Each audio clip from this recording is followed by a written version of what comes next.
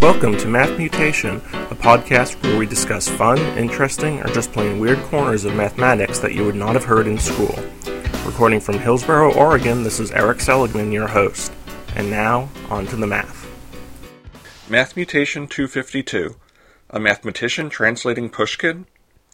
I just finished reading an English translation of Alexander Pushkin's famous 19th century book-length Russian epic poem, Eugene Onegin, a classic tale of tragedy and lost love. This might seem like an odd topic for a math podcast, except for the name of the translator, Douglas Hofstadter. If you're a fellow math geek, you may recognize him as the author of Gödel, Escher, Bach, Metamagical Themas, and several other of the greatest modern books in the popular math genre. Now, it's not totally unprecedented for him to translate a poem, as you may recall that in episode 125 we discussed his book Le Tombeau de Marot, which discussed many mathematical aspects and artistic choices made in translating a short French poem.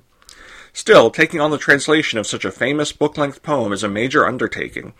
What is it about Eugene Onegin that would attract a mathematician? Aside from the general quality of the poem and the classic story, one of the major factors that attracted Hofstadter was the several levels of intricate patterns embedded in Eugene Onegin. Pushkin created a very original rhyme scheme, with the poem divided into 14-line stanzas of the form ABAB, CCDD, EFFE, GG. If you look at those first three sets of 4 lines, they might look a bit familiar from other discussions we've had in this podcast. They are the 3 possible patterns you can get by flipping 4 coins and resulting in 2 of each side, ABAB, CCDD, or EFFE. It seems odd at first that you can't put 4 coins together without getting something that looks like a pattern. No matter how you arrange them, they won't look random. Perhaps this is part of what attracted Pushkin to the scheme. But there's yet another layer of patterns imposed on top of this, what's called feminine and masculine rhymes. A masculine rhyme is a single stressed syllable at the end of a line, like turn and burn. In a feminine rhyme, there are 2 syllables involved, with the stress being on the first, turning and burning. The unstressed syllables may rhyme or be identical. The pattern of masculine and feminine lines in each stanza is FMFM, FFMM, FMMFMM.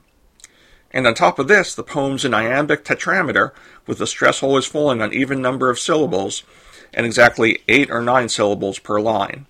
8 in the lines with masculine rhymes, or 9 in the lines with feminine ones. With all these restrictions, you can see why it's quite a mathematical puzzle to grab a set of words from your vocabulary and put together anything like a coherent Pushkin stanza. On top of that, imagine having to translate another language and try to come up with something roughly equivalent in English that fits all these patterns.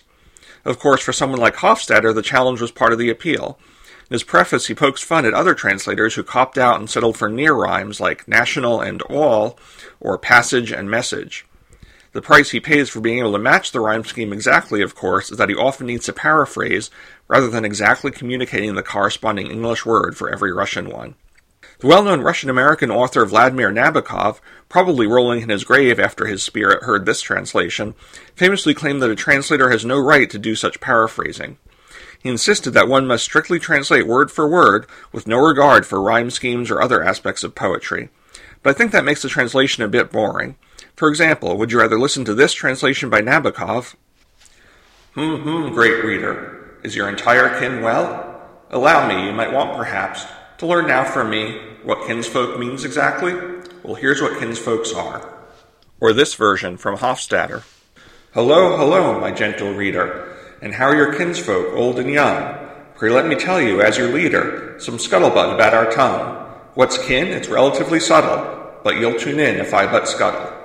I think Hofstadter's version is much more pleasant to read.